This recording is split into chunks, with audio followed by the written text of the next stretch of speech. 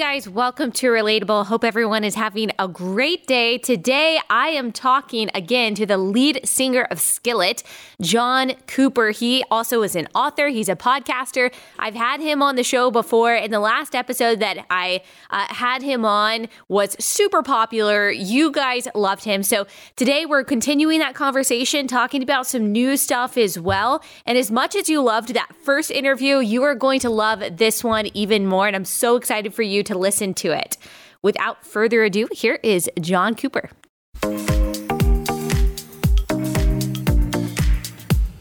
John, thank you so much for joining me again. It's so good to be here with you again. I love it. It's a good honor. It's the best thing of 2021 so far. Oh my gosh. Wow. That is an honor to hear you say that. Well, we've talked about your book before it came out, but now that it's been out for a little while, I want to recap my audience on what the book is. I have it actually right in front of me, why you wrote the book, kind of what the reception has been, and how you think it speaks to the cultural moment that we're in right now. Well, that's so nice. Thank you. Yeah, the book is called Awake and Alive to Truth. You know this because you've written a book. It's funny when you get it and you start recognizing all the typos. I know. I've been there. I know. But no one else does. I've seen typos in my book and no one else has ever brought up a typo. And so just understand that it's just you who notices it. Oh, maybe that's right. Maybe it's like when you play on stage, and you know that you're hitting all those wrong notes and no one else does. Or still screaming. But hopefully they're screaming if they ever go to concerts. Anyway, but the point is the book is Awake and Alive to Truth. I'm very passionate about this shift that has happened in the way, not just in America, but all over the world, and the way that we view what truth even is. And, for a lot of older people, I would say people, Generation X or boomers, it is taking a really long time for us to understand.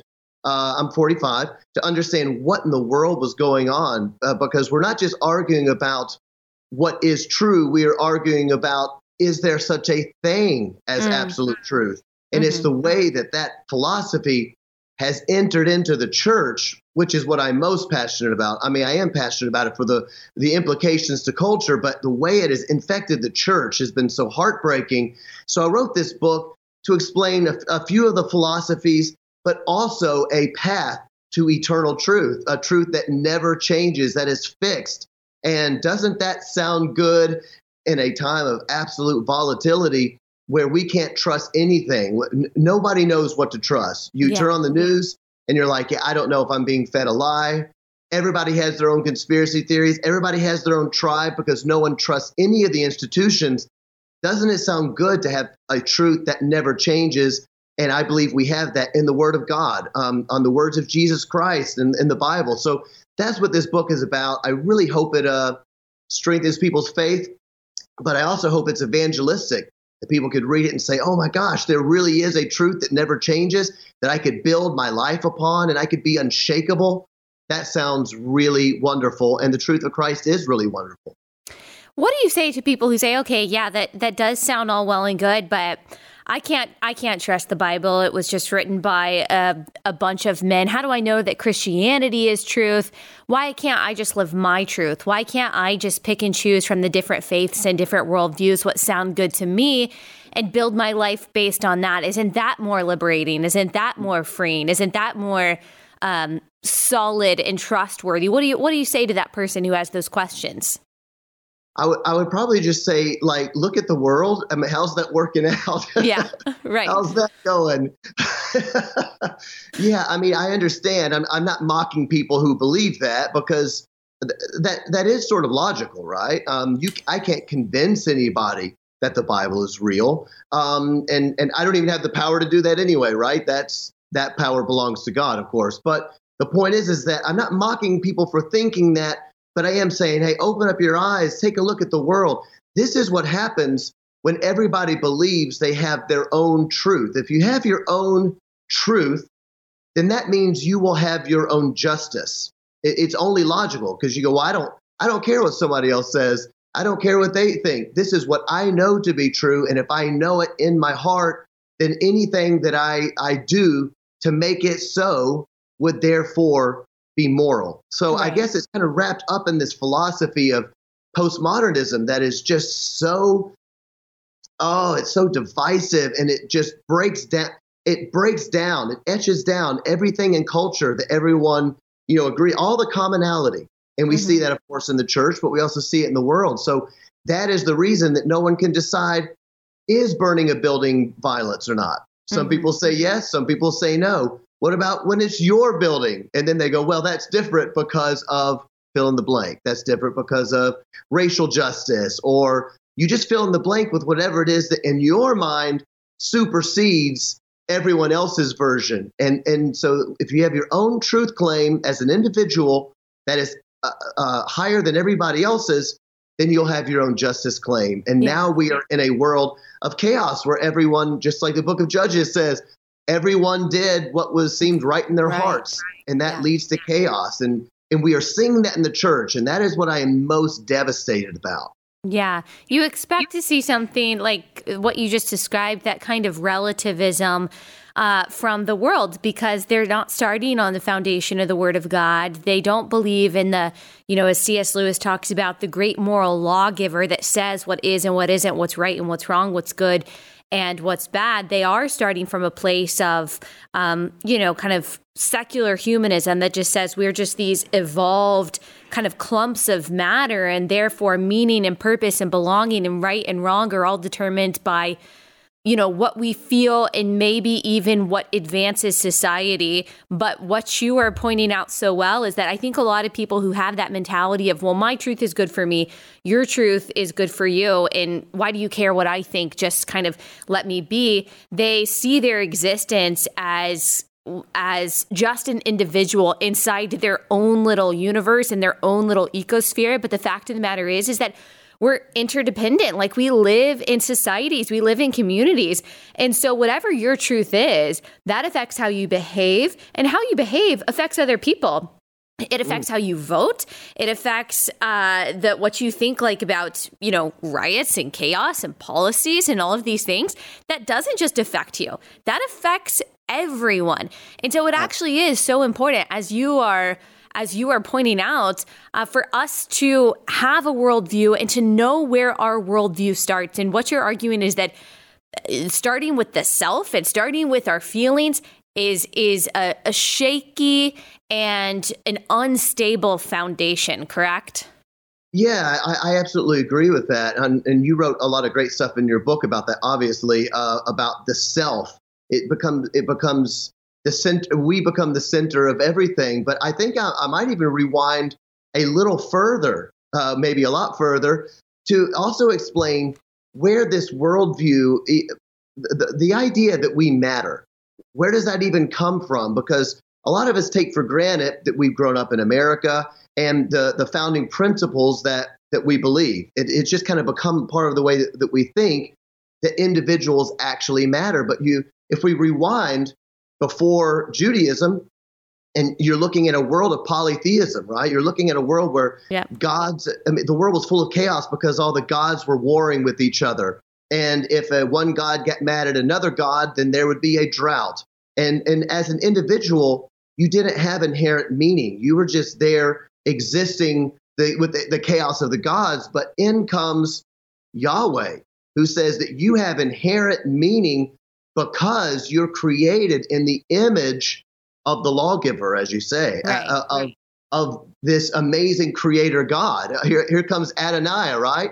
All of a sudden, we each matter, and we each are. It's not a deistic God that just created the world and left it alone. It is a God who is personal, and he created each one of us to be the way we are. He created me to have this big, gorgeous beard, okay? He created, that was a joke, by the way, but he created you to look the way that you do, that birthmark that you maybe don't like or you do like. God made you that way because each one of us is created with his hands. That's what the Psalm says, isn't it? He knit us together in my mother's womb. This is an amazing personal God. And America has been built on this foundation that we have inherent meaning. But if you take that inherent meaning out, then it's just a chaotic world again. And in some ways, I feel I don't mean that we're kind of devolving back into paganism. I don't really think that's really the right way to say it. But if you take that out of the worldview, then life really changes. And so, as you say, you can't convince somebody to believe this, but I would challenge them. If you do think that you matter, if you do think that you have inherent value, why would that be? I think that's a point worth asking.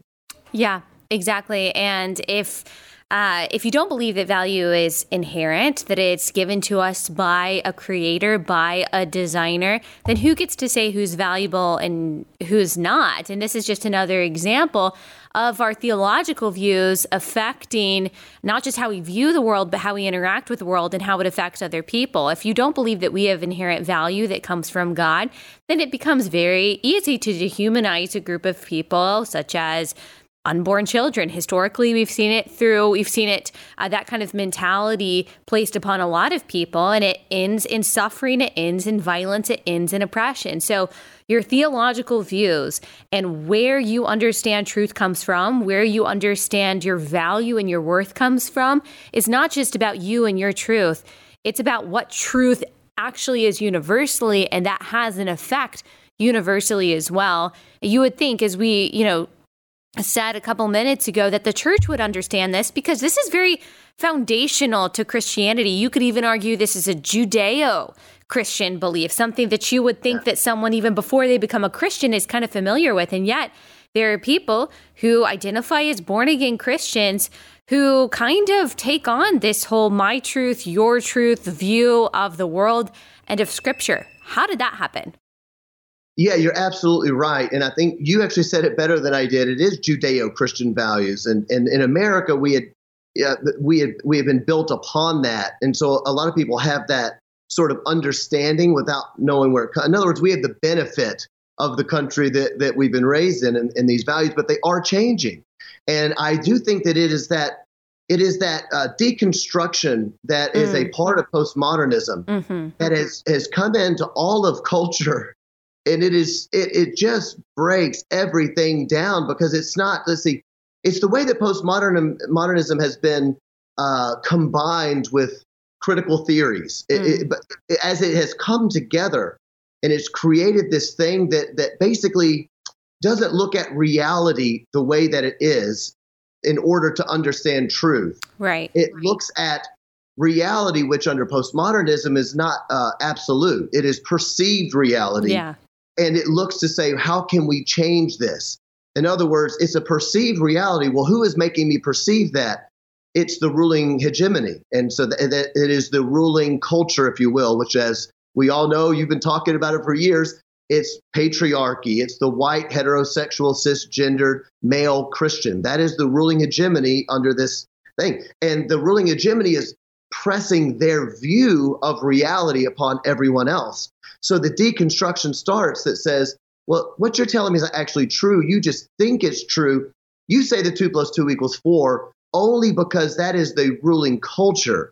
But 2 + 2 actually can equal 5, and you can't tell me that's better. In fact, if I've been oppressed, I have a higher understanding of what that truth is. Yeah. And so that's what this progressive Christian, postmodern Christian movement is all asserting, is that in their deconstruction, what they say they're trying to do is rather than view the world, or rather than view Scripture through the hegemony of the patriarchy, now they're trying to either view the Scripture through the lens of what they would perceive as the oppressed, or through their own view. And so that's why people go through this deconstructionism of throwing off what they would say is actually a theology of oppression that they might have grown up learning about in the church. And now they're trying to understand what real Christianity looks like. The funny thing is, in that deconstruction, what they reconstruct looks nothing like biblical Christianity. It's very convenient. The parts that they end up throwing out, it's all the hard stuff. Like, it's all the stuff that is culturally impossible. Like, okay, I'm going to deconstruct, I'll reconstruct without the whole marriage and gender definition, without the whole sanctity of human life definition, without the whole sin and repentance and holiness, and even Jesus being the only way, truth, and the life thing. So what they reconstruct is not even close to biblical Christianity. It's closer to what you're talking about, this postmodern relativism. And it seems like there's not any freedom and joy found in that, because it really comes without the gospel. It does. I agree with you. In fact, I started recently, I stopped calling it progressive Christianity, and I started calling it, just in my own little tiny world, postmodern Christianity. Yeah. Because it's the exact same thing. And once you have broken all they go, I'm breaking all of it down. I've been fed lies. They've been trying to brainwash me. And then they come up with something that they call Christianity, which is actually not Christianity. It is actually idolatry. It's the same exact thing as in the Old Testament, as to say, oh, we're worshiping God, we're worshiping Yahweh, so let's build a calf of gold, let's build an idol, and we're going to worship this calf and call it worshiping Yahweh. That is actually idolatry. So now postmodern Christianity just means that you, ruling hegemony, can't tell me what living for Jesus is. So all of a sudden, we've begun under postmodern Christianity, as I call it, to worship Jesus the way we want him to be, which in the end, what does that sound like? That just sounds like worshiping self. Yeah. That means that I get to be my own God. And let's just be honest, if I could be my own God, well, that sounds kind of fun. Yeah. In other words, people like the idea of having the feels, getting the happies about Jesus, but without the lordship. Yeah. And Christ calls us not just to be, he doesn't want to just be your savior. He wants to be your Lord, all right? So if you can't call him Lord, then you actually are not worshiping the same Jesus. So it actually really matters. He is Savior, but he is Lord of all. All right, quick break to tell you guys about Annie's Creative Woman Club. So every month, Annie's Creative Woman Club sends you a new craft kit delivered to your house to engage your mind, to calm your soul. They send you all the instructions and all the supplies that you need to create a new piece of boutique-worthy decor. You don't have to have a lot of crafting experience. You don't have to be artistic. All you need is everything they send you in the box. You don't even have to take a trip to the craft store or look up a how-to instructional video on YouTube. They really do include everything that you need to be able to make this fun, beautiful crafting project. So they've got painting, they've got beading, they've got candle and soap making, and a whole lot more. It's just a very productive and fun, and I think calming way to spend your downtime every day or every week. And they really do, like I said, make it as simple as possible for you, which is great for people like me too, because I don't like going through the complexities of crafting projects and reading all the instructions. They understand that. That's why they make it so simple. So if that's something that you want to check out, go to annieskitclubs.com/Allie. And then if you purchase a kit, you'll save 50% off your first kit. If you go to annieskitclubs.com/Allie, you'll save 50% off your first kit. That's annieskitclubs.com/Allie.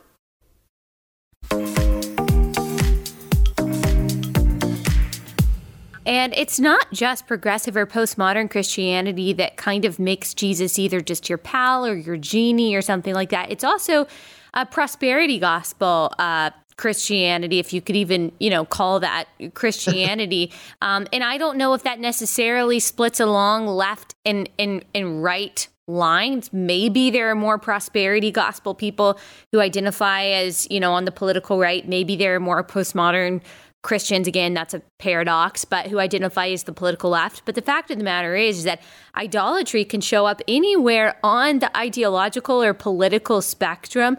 Could you talk about also how this can manifest itself, not just in postmodern progressive Christianity, but also in something like the prosperity gospel or other forms of so-called Christian idolatry? I think that's a great point, Allie. I think we have to start with this, and since I listen to your podcast, I know you'll agree. We all are involved.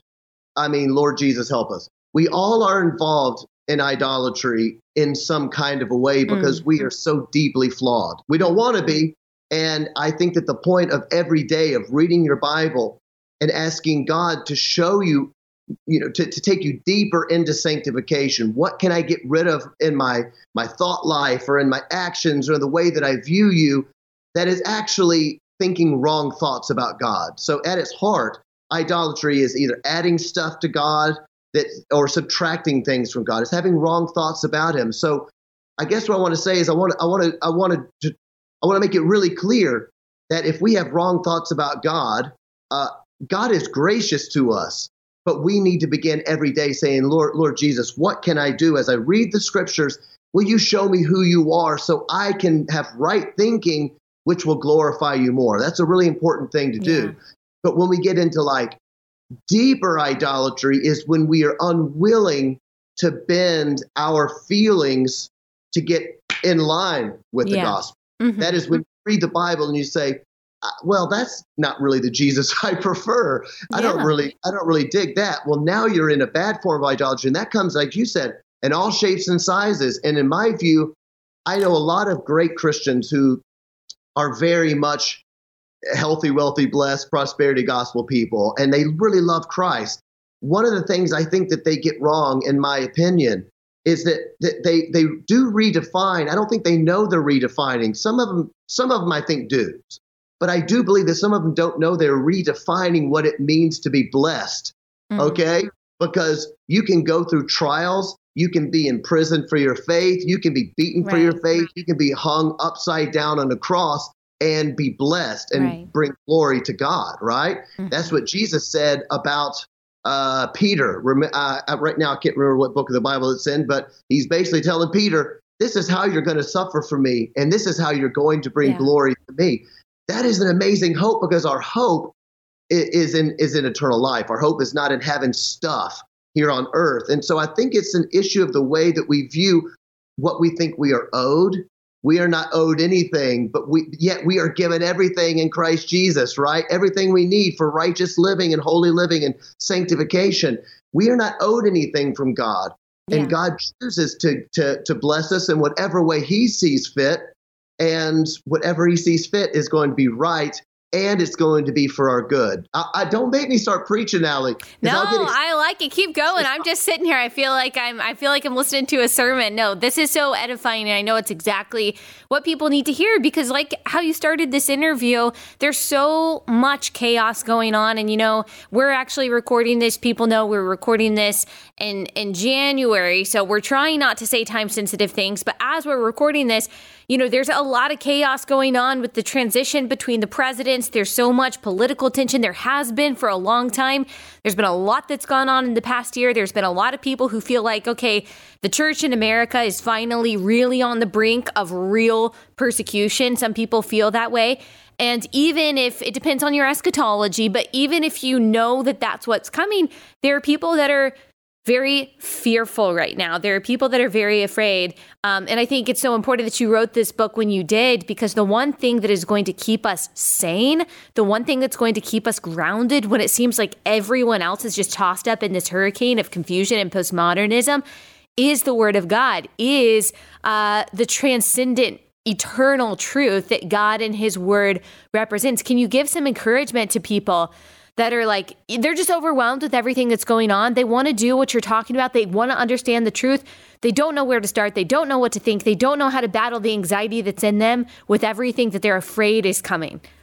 Oh, man, that is I could talk for an hour about it. I'm sure you picked up on that. I'm a talker. Let me think. I think what I would start with would be this. Let's see. Oh, man, Allie, you're laying it on me here. Okay. I think that a good way to look at this would be to look at the Bible and see the amazing things that God did in the Old Testament. But a lot of theologians say it like this. They say it way better than me, that the Bible is full of disruptions. It is full of God disrupting history in order to bring redemption. And we look at people that we love, like Joseph, right? Joseph is one of those amazing stories we always go back to, and we go, God gave him all these promises that were so amazing. They were yes and amen. But Joseph really went through it. How many of us want to go through what Joseph went through? I mean, so the Bible is full of disruptions. What we do know is this, that the victory belongs to God. Christ will be victorious, and that's what we can know. So I've been trying to encourage people. Sometimes for me, it's just I like to get ready for the fight. Do you know what I mean? If I'm going to play a game of sports, let's say sports. If I'm going to play a game of sports and it's a really serious game, I like to stretch really good before, because you don't know what's coming. right? If you know you're playing somebody that's slow and not any good, well, then maybe I don't take it seriously. If I know I got to have my A game on, I want to be ready for that fight. I want to encourage Christians in this. Christ will be victorious. He is probably going to do things that will disrupt your life, and it may be really difficult. It may be super difficult. It may be worse than you imagine. Nobody really knows. But if you get ready for the wave that is coming, it's like when you're in the ocean. As long as I know the wave's coming, it's probably not going to knock me over. Yeah. It's when I'm not paying attention. You're a kid, you're waving to your parents, hey, and that wave comes and knocks you on your keister, and you're like, I wasn't ready for that. Yeah. You got to get ready for what's coming, and if that means a little bit of suffering, well, that's okay. It's not like God's not in control, and it's not like God doesn't plan the future. By the way, I know that's a theological discussion, but God has already planned it. And it's going to be for our good because we will become more like Christ and we will bring more glory to his name. So Christians, don't be fearful, but don't be naive. Be ready to suffer for your faith. Yeah. And that's why everything you're saying is so important. If we're in God's word, we can look at the history of God's people. And that's not to say America is modern day Israel. It's not to confuse the church with America. The church is universal. The Catholic Little C Church, that's the universal church. And this idea of, religious liberty and free speech, which are such sacred freedoms that we both believe in fighting for and preserving, they have been the exception in world history and in the history of the church, not the rule. And even though I think it's so important to vote for these things personally and to fight for these things, we can take solace in understanding that God's kingdom, that his gospel is not hindered by our political realities. Again, that doesn't mean that there's not going to be suffering. There's not a struggle, that things won't happen, things won't happen that are against his moral will, but nothing can subvert his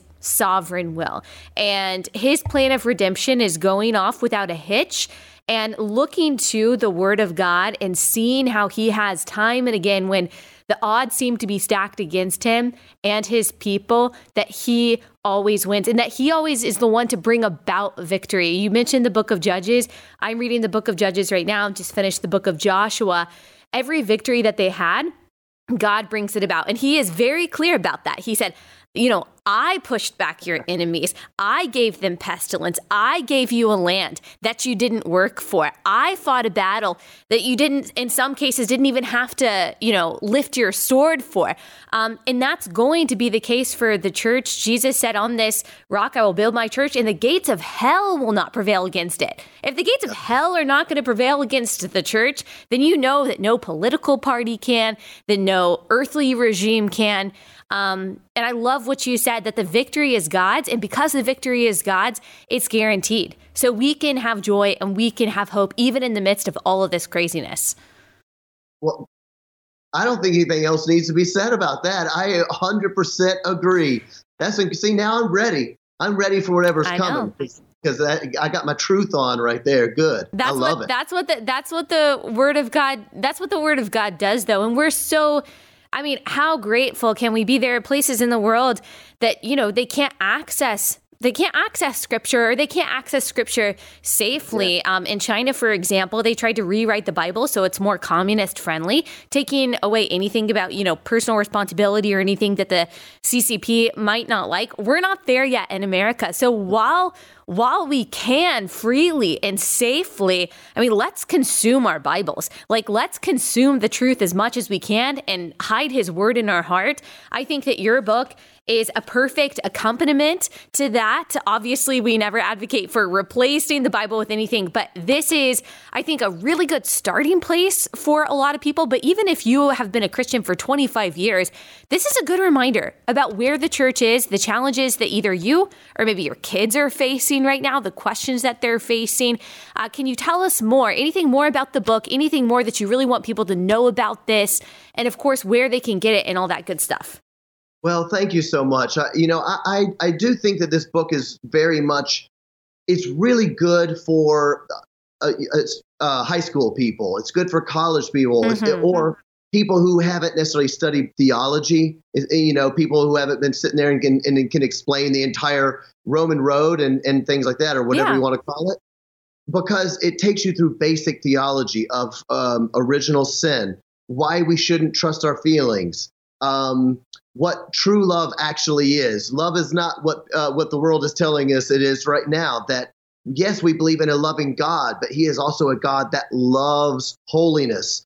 Things like that. It explains why the world is kind of the way it is, the way the world sees truth versus the way that the Bible explains what reality is. And it ends with sort of a presentation of this is what it means to follow Christ. This is what it means to build your life on his word. So I think it's quite evangelistic, but I would say it's great if you got a high school kid or a junior high school kid or a college kid or a friend that doesn't understand those things. So I think that's, to me, that's pretty important, because what I found out was that even a lot of young, I would say young Gen Xers and millennials, even that have been in church, don't really understand what the Bible says. They might say they're following Christ, but they don't understand their faith. Mm-hmm. This will explain it to you easily. Maybe you can't sit through John Calvin book.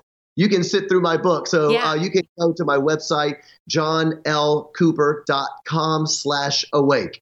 Yes. And I think it's so important to explain those foundational truths. I think, it's easy to take those things for granted and just assume that people who grow up in the church know what original sin is. But the fact of the matter is that I know there are people. I went to a Christian school, kindergarten through 12th grade, very thankful for that, was raised in the church. I know some people who have that exact same background who could not tell you what the Bible says. I have friends who grew up in the Catholic Church who would say, we really didn't open a Bible very often. So just remember, especially those of you out there who do know the Word of God, your friends who say that they're Christians, but maybe you're wondering, okay, that's, their life isn't really aligned with that. Maybe God has you in their life to help guide them through just the basic principles of biblical Christianity, things that we can all be reminded of, even if we've been walking with Christ for 30 years, by the way. I love what a pastor said a few years ago. We never graduate from the gospel. We just move deeper into the gospel. And I think that's exactly what your book allows us to do for such a time as this and all of this chaos. Thank you so much. You also have a podcast, so tell people about that and, Twitter, social media, and all that good stuff. Oh, sure. Yeah. The podcast is called Cooper Stuff Podcast. It looks like this right behind me. And we talk about similar things, actually, as you do, Allie. I'm not as, a lot more about politics than me. I mainly talk about culture and where that interplay of faith and culture comes. And I just try to basically theology for dumb people like me. That's my quote. That's not true. Everyone already knows. They finished the interview, and so they know that that's not an accurate description. But you sell yourself short, but only really smart people can break down complicated topics in a way that makes sense to the average person. And that makes you especially smart because you do that really well. You don't make people feel stupid for maybe not knowing some complex theological and cultural things. And, that's why a lot of people don't listen to Reformed Christians because they're intimidated or they feel like, condescended. But you are so down to earth and so relatable. That's why I have you on the podcast. And so you're really, really good at explaining everything. So thank you so much. Thanks for your ministry and everything that you do. Well, thank you, Allie. Likewise, it's such an honor to be on here. Thanks for doing it. And I'm a fan. I listen almost literally to every episode. So keep up the good work. Well, thank you. Thank you so much.